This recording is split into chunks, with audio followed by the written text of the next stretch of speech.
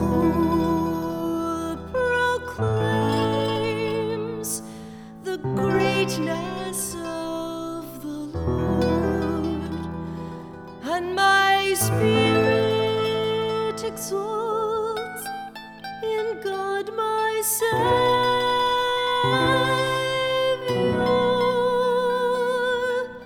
for he has looked with kindness on his lowly handmaid. All ages will call me blessed.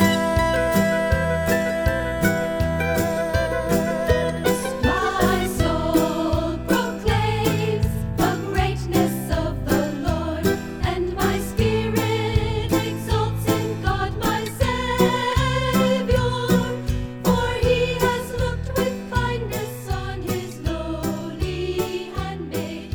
All ages will call me blessed. Welcome to Magnificat Proclaims, presented to you by Magnificat, a ministry to Catholic women. Whether this is your first time you've listened to our program, or you have been with us many times before, we are delighted that you have joined us. I'm Donna Ross, your host for today's program. We pray that today may be a special day in your life as you experience through the personal testimony of our featured guest, the presence of Jesus Christ among us. He is alive and well. Magnificat, taken from Luke chapter 1, is the great hymn of praise that Mary prayed while visiting her cousin Elizabeth. Both women had been deeply touched by God. Elizabeth was bearing a long-awaited child. Mary was carrying within her womb the very Son of God. They came together to help one another, to speak of God's action in their lives, to sing, to pray, to share a common faith, and to be strengthened for all that was to come.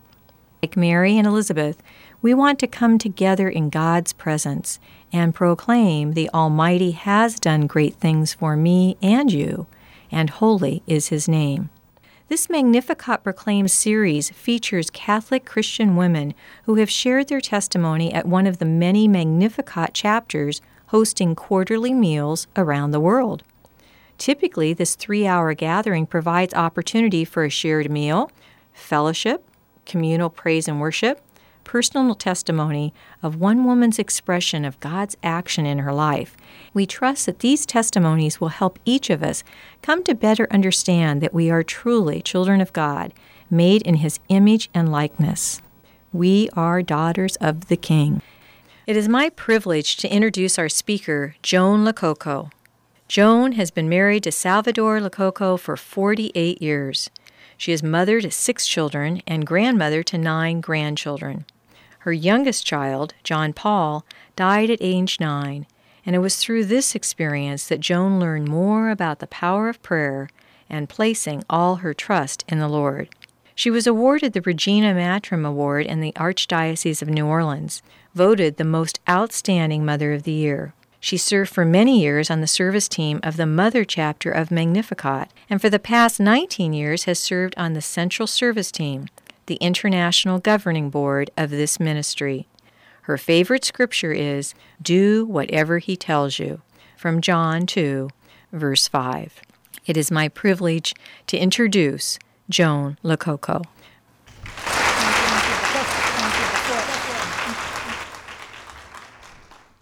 Good morning. It's really delightful for me to be here. It's an honor, and I'm especially honored that Bishop Foley is here. I thank you, Bishop, for attending. I don't believe there are any other Magnificat chapters where the Bishop comes regularly, so you are really blessed, Bishop Foley.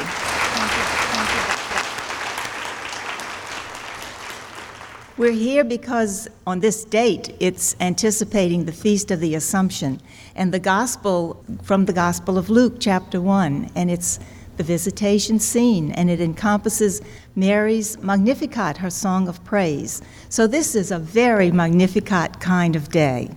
I'm married. I have been faithfully married. I want to add that adverb there because lately a couple of guys have tried to get my attention. I'm speaking of arthritis and Charlie Horse. Have you heard of them? In Birmingham? They get around, don't they? Well, Arthur became so obnoxious that I had to have a total hip replacement a couple of years ago to get rid of him. And thank God, the surgery was successful. But the only problem is that now, no matter how hard I try to do everything right, I always stand corrected.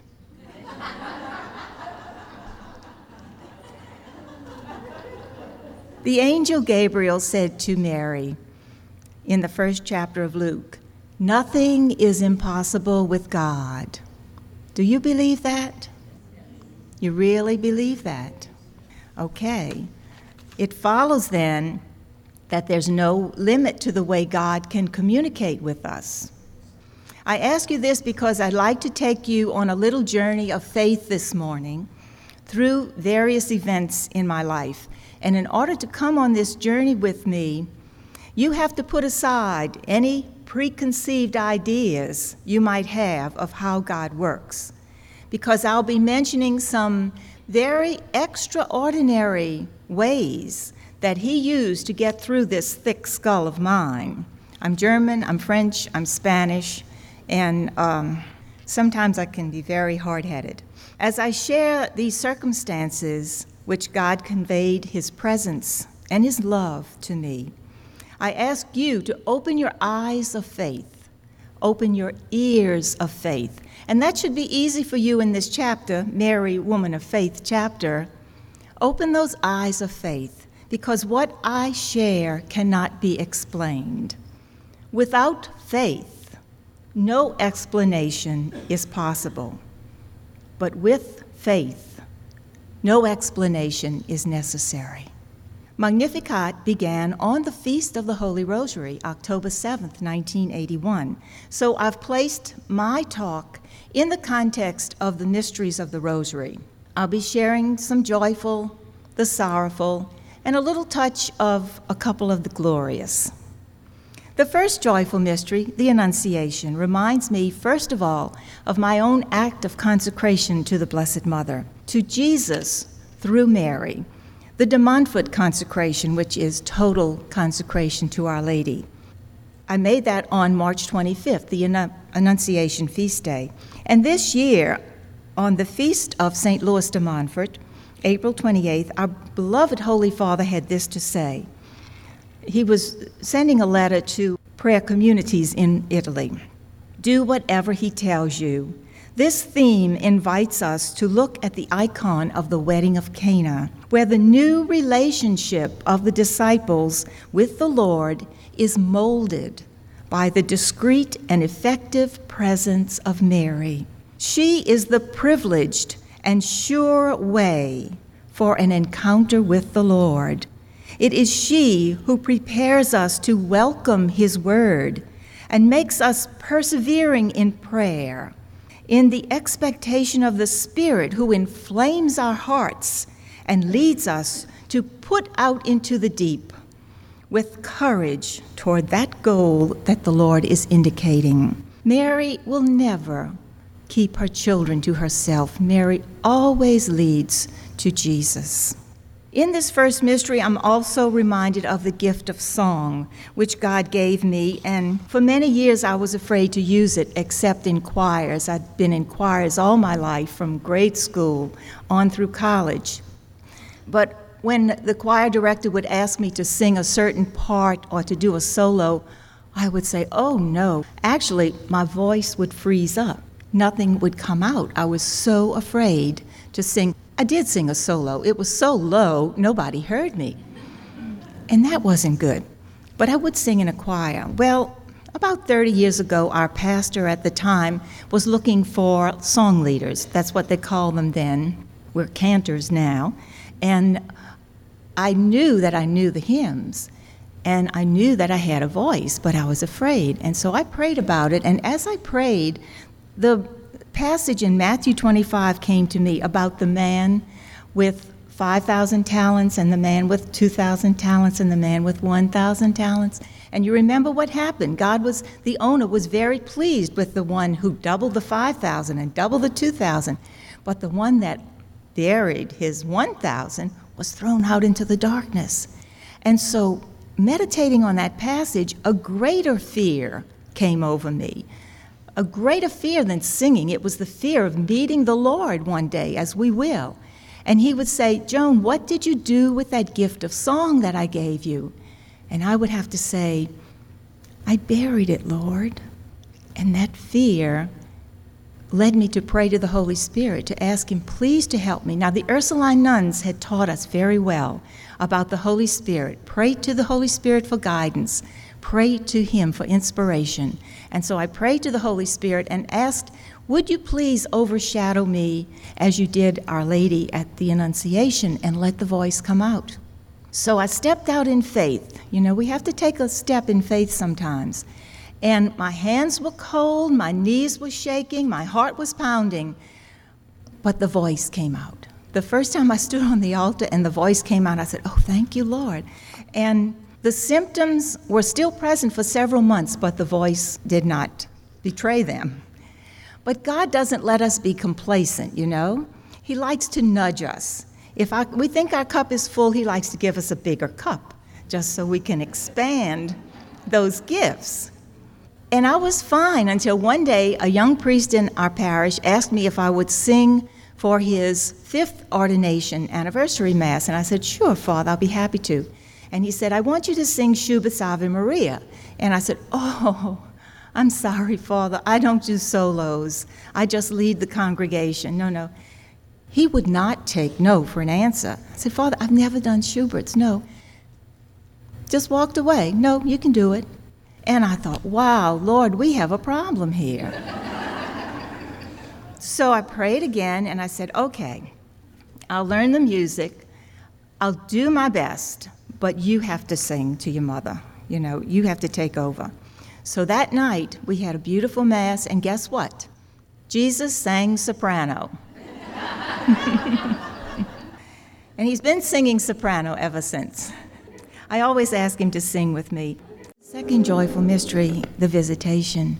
Mary went in haste to visit her cousin Elizabeth. The most beautiful experience I've had of that mystery is my involvement with Magnificat. I'm convinced that this is really an authentic work of the Holy Spirit. When we began 20 years ago, we had no idea that today we would be in 50 different chapters. We would be in many parts, many dioceses of the United States. Plus, we're in the Caribbean islands, in Poland, in Canada, and the island of Malta. The Holy Spirit is working through word of mouth. It's just remarkable. This morning, as you share with each other at the table, and you share with the hostesses, as we share with each other, and Jesus is present, we're reenacting this scene of the visitation. The Holy Spirit is very present. The third joyful mystery, the Nativity, reminds me to thank God for the gift of life that he has given me, that he's given me the gift of my children and my precious grandchildren. Church has always been very important to my husband and me. When Pope Paul VI's encyclical Humanae Vitae came out in 1968, church has been important. As I said, when this encyclical came out in 1968, and a lot of Catholics refused to accept the church's traditional teaching on the use of contraceptives, my husband and I agreed that without doubt, to remain Catholic, we had to follow the teachings of the church. We could not be cafeteria Catholics and pick and choose whatever we wanted from the line. The following year, 1969, when our son Paul was born, we named him Paul after Pope Paul VI. Each of us is called to give birth to Christ. Do you know that? We're called to give spiritual birth. And you might not be asked to give a formal witness, but you will be asked to listen to a neighbor, to do something that God is inspiring you to do. And that is giving witness and giving birth to Jesus in the world. The fourth joyful mystery, the presentation. This reminds me of my own baptism in the Catholic Church. when I became a child of God shortly after I was born. And I am so grateful for the marvelous gift of the Catholic Church. We need to appreciate what we have and thank God for this gift of church. I thank those who nurtured my faith, my mother, my grandmother, the wonderful sisters, the Dominican sisters, the Ursuline sisters, the Incarnate Word sisters, the priests in the parish, the priests in the different orders. And I would like to take a moment here to thank Bishop Foley and Father Sean and Monsignor Richard and Father Joseph. I thank you for being a priest. Thank you. And Sister Virginia and Sister Joan, I thank you for giving your lives to the Lord in becoming a nun. We really appreciate the work that you've done in the church. We're very blessed that you have given yourself to God in this way. And I was fortunate to grow up under the tutelage of Our Lady of Prompt Succor at Ursuline, and we have the wonderful National Shrine of Our Lady of Prompt Succor in New Orleans. And so that's where I began my practice of daily Mass, and it's just that Our Lady was there and brought me to church. It was so easy, to go to Mass there in the morning, and she watched over us. What a gift we have in the Eucharist. This morning, Monsignor Richard celebrated the Mass in the Maronite Rite, and it was so beautiful, Father Richard. Thank you. That was a wonderful experience. My pastor can't wait for me to get home and tell him what it was like. He said, "You will enjoy that," and I did. Praise God. Lately, this fourth mystery makes me think a little bit of Anna in the temple. Not that I'm her age and not that I'm a widow, but her faithfulness to prayer. Especially now that I've joined the Medicare bunch, I look at Anna in this mystery. A good bit of my life, I was the youngest. I skipped kindergarten, I skipped 8th grade, and I was always 2 years younger than those in high school or college. And wherever I went, I was the youngest. And all of a sudden, I don't remember getting older, but I'm the oldest. And it takes a little shifting of your mental gears, doesn't it? I see a couple of heads nodding. You can appreciate what I'm saying. I came across the senility prayer a couple of weeks ago. Have you heard that? It's like the serenity prayer for senior citizens. And it's an anonymous author, and it says, "God grant me the senility to forget the people I never liked, the good fortune to run into the ones I do, and the eyesight to tell the difference."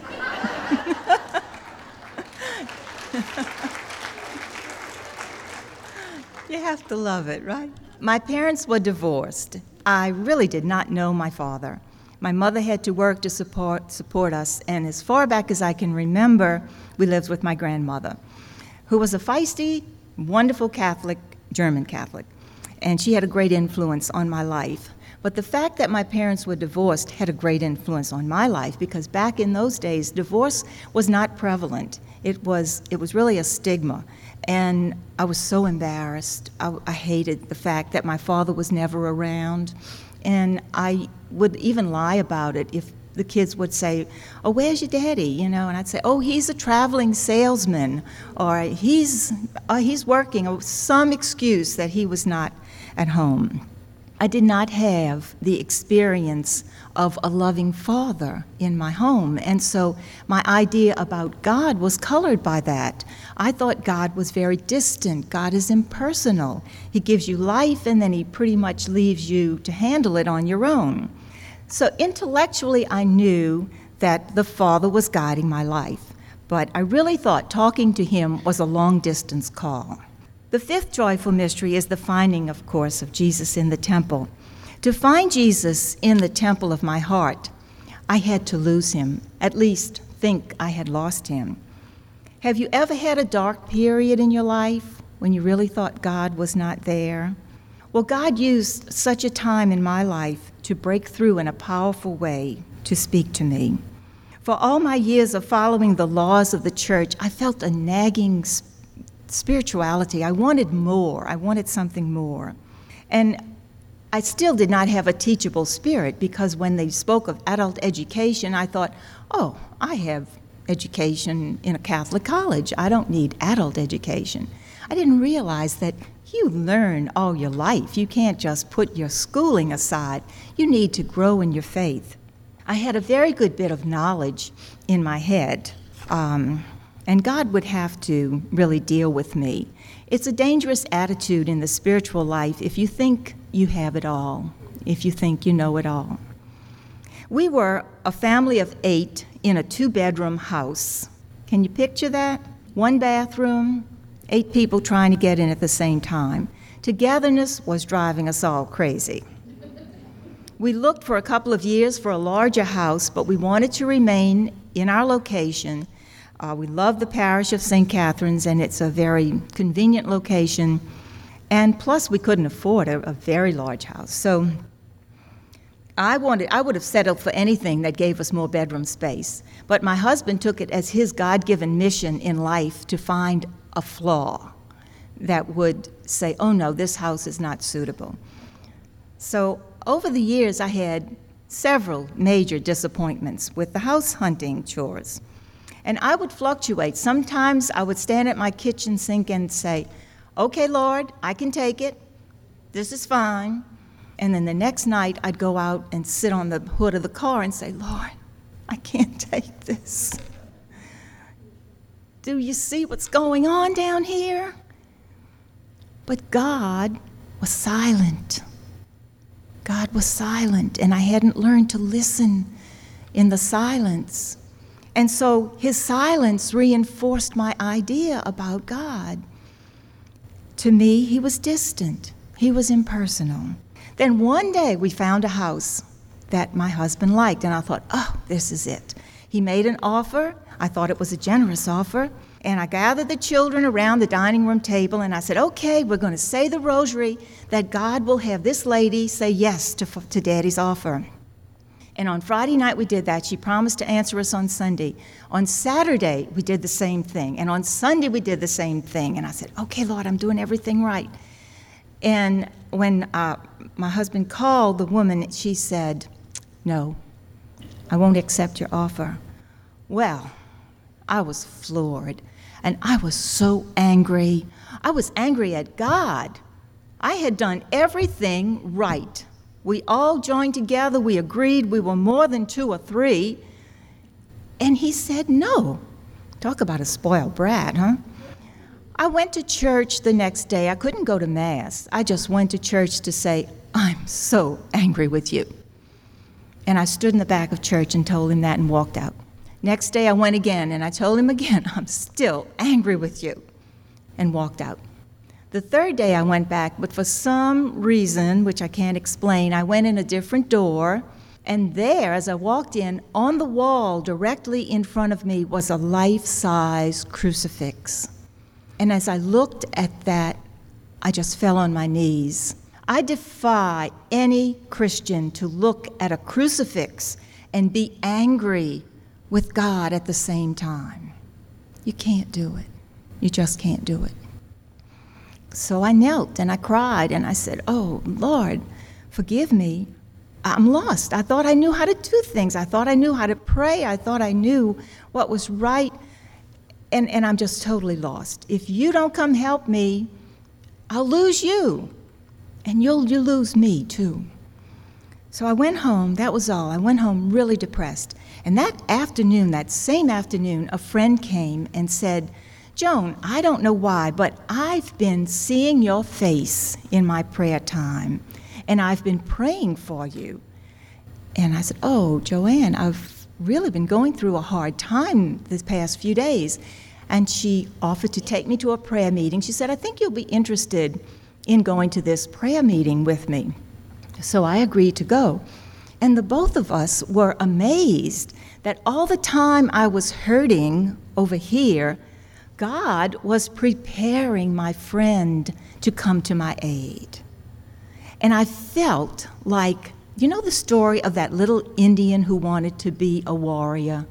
But this little brave, in order to be a warrior, had to spend a whole night in the forest by himself.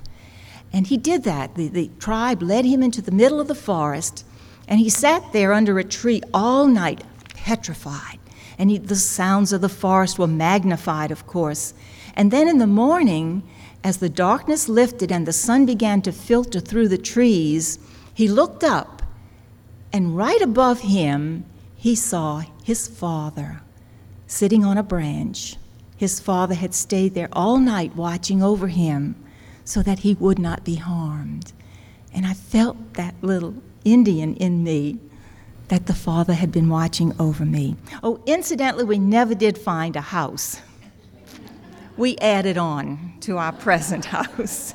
And the interesting thing, an inheritance from my father was exactly what we needed to add on.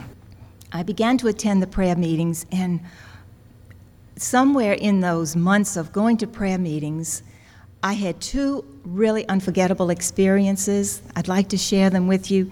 The first was in prayer at home. I just felt that I was in the presence of God. I felt that I was surrounded by light, and I thought, oh, I've got to pray in tongues. But I didn't know how to pray in tongues. And I opened my mouth and just started saying, Abba, Abba, Abba, Abba. And I realized after that God had introduced me, Jesus had introduced me to the Father, and that the Father loved me. And that experience helped to bridge that gap that I had suffered because of the loss of my earthly father. It helped to bridge that gap with God the Father. In Romans 8:15-16, Paul says, "You did not receive a spirit of slavery, leading you back into fear, but a spirit of adoption through which we cry out, Abba, that is, Father. The Spirit himself gives witness with our spirit that we are children of God. I had been a child of God since my baptism, and now I knew I was a child of God." The other experience I had was a very vivid dream. I love dreams, and I've had some really wonderful, I think, spiritual dreams. Well, in this dream, suddenly there appeared before me the most gorgeous man I have ever seen in my life. He was a hunk. And not only that, he had an air of authority and grace and dignity. And he looked at me, and we looked at each other, and his eyes, although we didn't speak, his eyes had a look of unconditional love. And I was so thrilled, I ran up to him and threw my arms around his neck. And then I woke myself up. I realized I'm in a dream and I need to wash my hair, and I don't want him to see me with my hair in curlers. So I made myself wake up, and I thought, oh, you silly thing. That had to be Jesus. That had to be Jesus. And I had seen his unconditional love for me. So I seized this opportunity to attend Life in the Spirit seminars and surrendered my life to Jesus Christ as my Lord. I was prayed over for the baptism in the Holy Spirit, where the Holy Spirit is released in us. So this mystery also has a touch of the third glorious mystery, the descent of the Holy Spirit. Now, that Holy Spirit took a long trip from my head to my heart as I was consciously aware of his work within me. I'd like to tell you in song what I feel Jesus did for me. And it's called Brother Jesus by Carrie Landry. We'll just sing a couple of verses of it. The music ministry, I think, is going to help me with this. And don't sit there. You're going to have to work, too. He is so good. He knew that I would need strength and the knowledge of his presence for the sorrowful mysteries that were beginning in my life. And he was equipping me with a personal relationship with Jesus Christ as my Lord, a vital prayer life, and a voracious appetite for Scripture. His holy word was a personal love letter to me, and the words leaped off the page at me. It's wonderful. All my life I knew about God, but now I knew God, and it was glorious. In the meantime, our sorrowful mysteries had begun. You know, for Christians, the cross is not an accident. it's what marks us as followers of Jesus Christ. Our sorrows began, like those of Jesus, in a garden, our backyard to be exact, when our youngest son, Paul, had a fainting spell. He was 4 years old at the time, and Sal and I bundled him in the car and rushed him to the hospital. Actually, he stopped breathing, and I didn't know anything about CPR, but I started to breathe into his mouth, and I prayed, Father, I know our children are yours. They're just ours for a short time, but please let us keep this child longer. And with that, my son gave kind of a guttural breath and started breathing again. Well, we spent a few weeks in the hospital, and they thought he was coming with epilepsy and had the beginning of that, and they were treating him with Dilantin. So over a period of a year, the next year, he would have a little fainting spell, and I would think, oh, bundle him in the car, rush up to the doctor's office. A lot of the times I was by myself. He'd get to the doctor's office, and he'd be fine. He'd come to. So this went on, and one time he had a very serious spell, and in the doctor's office, his heart stopped. And the doctor came running out, and the nurse came running out and grabbed other doctors and nurses, and they got him resuscitated. And when they did that, they moved us to Baptist Hospital a block away. And we found ourselves on a code blue in Baptist Hospital, and doctors and nurses, technicians, the whole staff and their uncle came running into the emergency room where my son was. And I sat in the outside little vestibule with my husband on my left and the little young Baptist minister, chaplain of the hospital, blessed chaplains of the hospital, they're wonderful, sat next to me, and we were praying silently. And as we prayed, I had the experience of being somewhere off in space. I had no idea where I was. I was on a thin circular disc floating in space, nothing around me, nothing at all that I could see land in sight or something to help me to grab onto. But I had the distinct knowledge that that disc was the hand of God upholding me. And God filled me with a peace that was His peace beyond all understanding. I was so aware of God's presence there in the hospital that later that night, it was around midnight, all of my family left, and I stayed, of course, in ICU. And the nurse on duty said to me, "Are you alone?" And I said, "No, God is with me." Well, you've never seen a nurse run out of a room so fast. She came back a few minutes later with the Catholic chaplain. I think she thought, if God is with this woman, Father better come meet him. Well, my son was at death's door, and it was touch and go for 4 weeks. The doctors were baffled. They didn't know what he had, and finally diagnosed a rare pediatric form of arrhythmia. They said they'd have to write it up in the medical journal and call it the Lococo syndrome. I've never looked at a medical journal. I don't think I ever want to see the Lococo syndrome again. But many a night, Our Lady was with me, and I prayed rosary after rosary after rosary. And there were prayer networks all around the city praying for Paul, and he recovered enough to go home with us, but he was under an astronomical dosage of Inderal. I don't know if anybody here takes that medication. It's an adult heart medication, and he was taking 600 milligrams a day.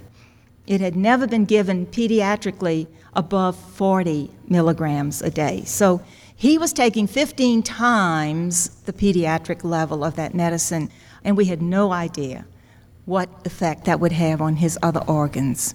But that's what they needed to stabilize his heart. I'm convinced that Paul had one of those life after life experiences when his heart stopped, when he was in a coma for a short time. Because when he finally came to, he would tell me, "Mama, I can't wait to go flying up in the sky with Jesus." And he loved Jesus. They were tight. They were buddies. And he would often say that. And my other children would say, "Mama, don't let him say that. He's talking about dying." And I would say, no, let him say that because it was good. He knows Jesus. He's not afraid. Well, we had a very delicate little boy on our hands, and he needed a lot of attention. I couldn't go to prayer meetings, of course, but I did have a prayer meeting every day with my son because we talked about Jesus and how great it will be when we get to heaven. He had sustained some brain damage, and he had to go to a couple of years of special education. And the doctor was gradually reducing his dosage of Inderal until he finally got him down within a 4-year range, got him down to 40 milligrams a day. And Paul made his first communion that April, and I was so thrilled. But at the end of May, the eve of his 9th birthday, he had another attack. And it was the worst of all, and we spent the next 10 days with Paul in a deep coma in the hospital. And we kept a constant vigil at the hospital. I would go home just for a short time in the afternoon to bathe and change and go back. Well, after the first 72 hours, they told us that his brain was dead, that he would never be more than a vegetable. And when I heard this news, I went home and just broke down in the bathroom. And I said, Lord, I can't handle this. I'm like chopped liver. If you expect me to go back to that hospital, you have to do it. You have to go with me. And from somewhere deep inside me came the words of Philippians 4:13, which says, in him who is the source of my strength, I have strength for everything. And God gave me the strength to go back to the hospital. It was God's strength, I knew, because I had none, absolutely none. And I also knew that he gave me that strength to strengthen my family. You know, the mother has to be strong for the family. In Luke 22, starting at verse 31, Jesus says, Simon, Simon, remember that Satan has asked for you to sift you all like wheat, but I have prayed for you, that your faith may never fail. You, in turn, must strengthen your brothers. God enabled me to do that. Each afternoon, words from Scripture would come to reinforce me, to help me, and give me the strength. I knew when I was powerless, I was strong because I had Jesus' strength. Mother Mary was my constant companion. I would sometimes picture her in my mind standing at the crucifix next to her son and say, Mary, how did you do it? That's all I would ask her. How did you do it? On the 10th night, all the family had left, and as I sat by Paul's bedside, I was praying and crying for a long time, and I said, Father, I know all things are possible for you. You can heal this child if you want to.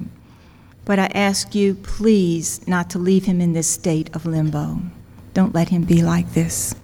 And finally, I gave up crying and praying and decided I better get some sleep. So I went down the hall halfway down the hall to a little waiting room and slept on the sofa there. And a couple of hours later, I felt, it was a literal feeling, I felt my son's arms around my waist. And I knew it was Paul because he used to play this game with me when I'd wash the dishes. Now I have a dishwasher, I don't have fun anymore. But I would wash the dishes and he would come running behind me and put his arms around me, and I would pretend a monster had me, until he decided to show his precious little face, and I'd say, oh, it's you, Paul. None of the other children did that. So I knew this was Paul putting his arms around my waist. I saw his face as if in a pool of water floating out the door down the hall. And I knew that he was leaving, that he was going home. So I rushed to his room. All the nurses were present because the monitors had called them in. They knew this was really bad. And about 15 minutes later, he was flying up in the sky with Jesus. If I could only describe to you the gentleness and the exquisite tenderness of God at that time, to think that he cared so much for me He would allow my son to communicate me, my son who was in a coma, to communicate with me in an unmistakable way, to call me to his bedside, to be there when he left with Jesus. I knew that his life was changing.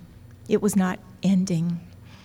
Well, we had a beautiful Mass of Christian burial, and we had 7 priests celebrating on the altar, 2 deacons, the choir sang, and a friend of mine had put a large blue butterfly, a floral organdy butterfly, on his coffin, and the whole Mass was focused on resurrection. It was beautiful. After communion, I felt that God wanted me to say something, and my heart was pounding in my chest. It was like, get up and say something. So I walked up to our pastor, our principal celebrant, and as I walked, I thought, okay, dummy, what are you going to say? Well, just say thank you and sit down. And as he gave me permission to speak, and as I got to the microphone, words came out, and I want to share them with you because they were God's words. I had not prepared them. And I said, I would like to say that God is love. And I have met him many times over the past 12 days. He cooked meals for my family, and he sat with me in the hospital. I have seen him in the kindness and concern of many family members and friends. I believe that God can draw good out of everything. And out of Paul's sickness, God has drawn a community of love. So I would like to say thank you, Jesus, for Paul. And thank you, Jesus, for the community of love that shared our burden and now shares our joy for Paul. They tell me that those words, God is love, reverberated through the parish. 2 days later at weekday Mass, they were confirmed when I saw the communion antiphon for that week. 1 John 4:16, God is love, and he who abides in love abides in God, and God in him. You have to understand, I was on a spiritual high because of the presence of God. And I felt like Peter walking on the water. I was so high. But also like Peter, when I'd look down at my situation and realize what I had lost, I nearly drowned. The butterfly, which was on the coffin, is now in my living room, and the butterfly became not just a symbol that the church uses for resurrection and new life, but it became a symbol of the spiritual presence of my son. And we saw hundreds of butterflies that summer. They were everywhere. I would see them in a doctor's office, a picture of a butterfly, an advertisement on television. I'd be speaking, praying, and just talking to my son as I drove, and a little butterfly would fly across the front of the windshield. They were everywhere. It was beautiful. Even in Medjugorje, a few years after my son's death, in 1987, I was there on the Feast of the Annunciation, and we were on the Hill of Apparitions, and a little butterfly, I was singing. One lady asked me to sing something, and I was singing Amazing Grace, facing the Church of St. James, and this little butterfly came circling the cross and then made a figure 8 around my head and back around the cross, and he did this about a dozen times. And there were many of us on the side of the mountain, but he only circled me. And then he sat on a little rock and waited till I finished Amazing Grace, and then off he flew. But I know that my son is with me in a spiritual way. Still, I had bad times. I don't want you to think I breezed through that. I think the death of a child is just about the worst death a mother can experience. Not to denigrate any other death of parent or family or husband, but I do think a mother has a terrible loss in the loss of a child. The worst time I had was Christmas that year. It was almost impossible to Christmas shop, but I had other children, you know. I had to get into the shopping center and shop for them. And I got through Christmas dinner, but that night I crashed, and I was inconsolable. It was like, don't come near me. Don't talk to me. Leave me alone. And I prayed I have to see Paul as he is now. That was my prayer. It was, and God understood. It was more a demand. I thought I'd see him in a dream, because I'd had some good dreams, or a vision. Why not? Saints come to see people at other times. Why couldn't he come to see me? So I prayed, I have to see Paul as he is now.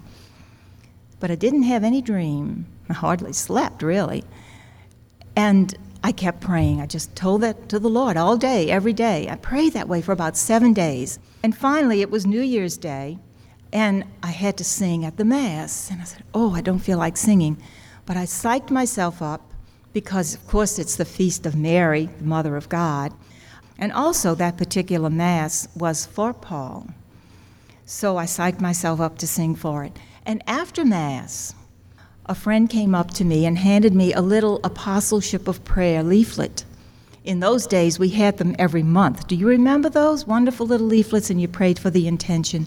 Well, on the picture of this January leaflet was The Listener by Francis Hook. And it was Jesus and a little boy sitting on his lap.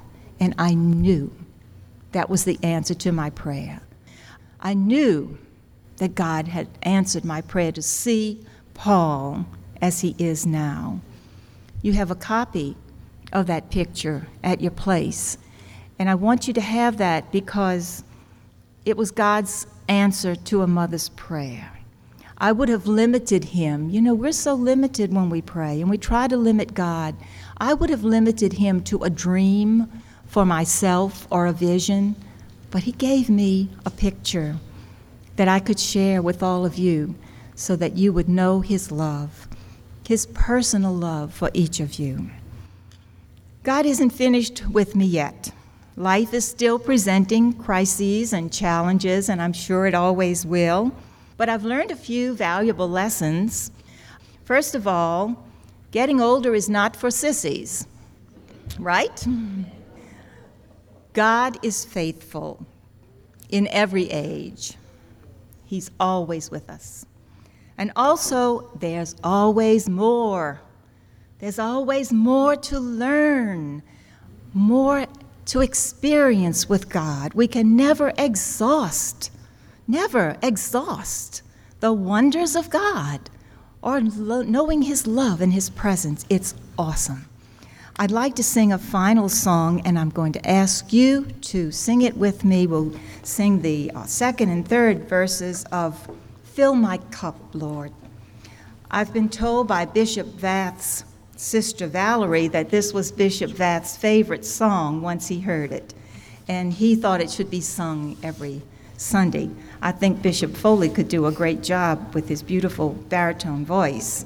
I don't know if Bishop Vath had a good voice, but sing with me, Fill My Cup, Lord. I pray that the Lord will do that for each of you, and I pray that you be willing to have that cup expanded and allow the Lord to fill you more and more with His Holy Spirit.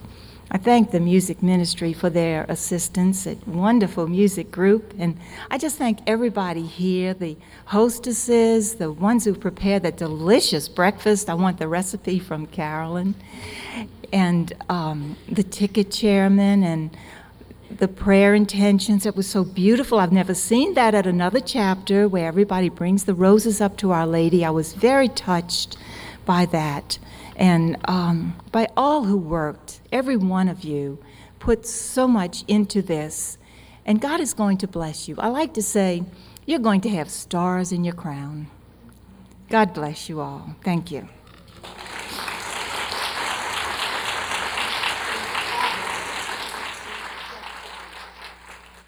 Now that we have listened to Joan Lococo's testimony, let us recognize the need for each of us to help one another, to speak of God's action in our lives, to sing together, to pray together, to cry together, to share our Catholic faith, which will strengthen us for whatever lies ahead in our life journey. We hope you have been touched by Joan Lococo's faith-filled witness. What a gifted speaker. You know, it's not easy to share so deeply, and we thank Joan for truly proclaiming his marvelous deeds.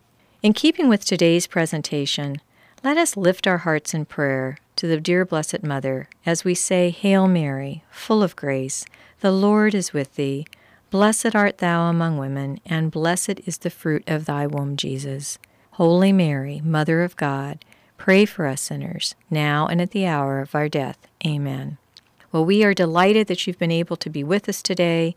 And for more information or a copy of today's broadcast, please write us at Magnificat Proclaims, P.O. Box 2983, Orange, California 92859. That's once again, Magnificat Proclaims, P.O. Box 2983, Orange, California 92859. It might also be convenient for some of you to call us toll-free at 800-500-4556 or 714-744-0336. In addition, if you would like to know more about the Magnificat ministry, including the location of a Magnificat chapter in your area, please call 504-828-MARY. That's 504-828-6279. Well, on behalf of Magnificat Proclaims, this is Donna Ross, inviting you to join us next time as we present more personal testimonies from our inspirational Catholic speakers. Remember, Magnificat proclaims the greatness of the Lord. And until next time, may God shower you with His choicest blessings.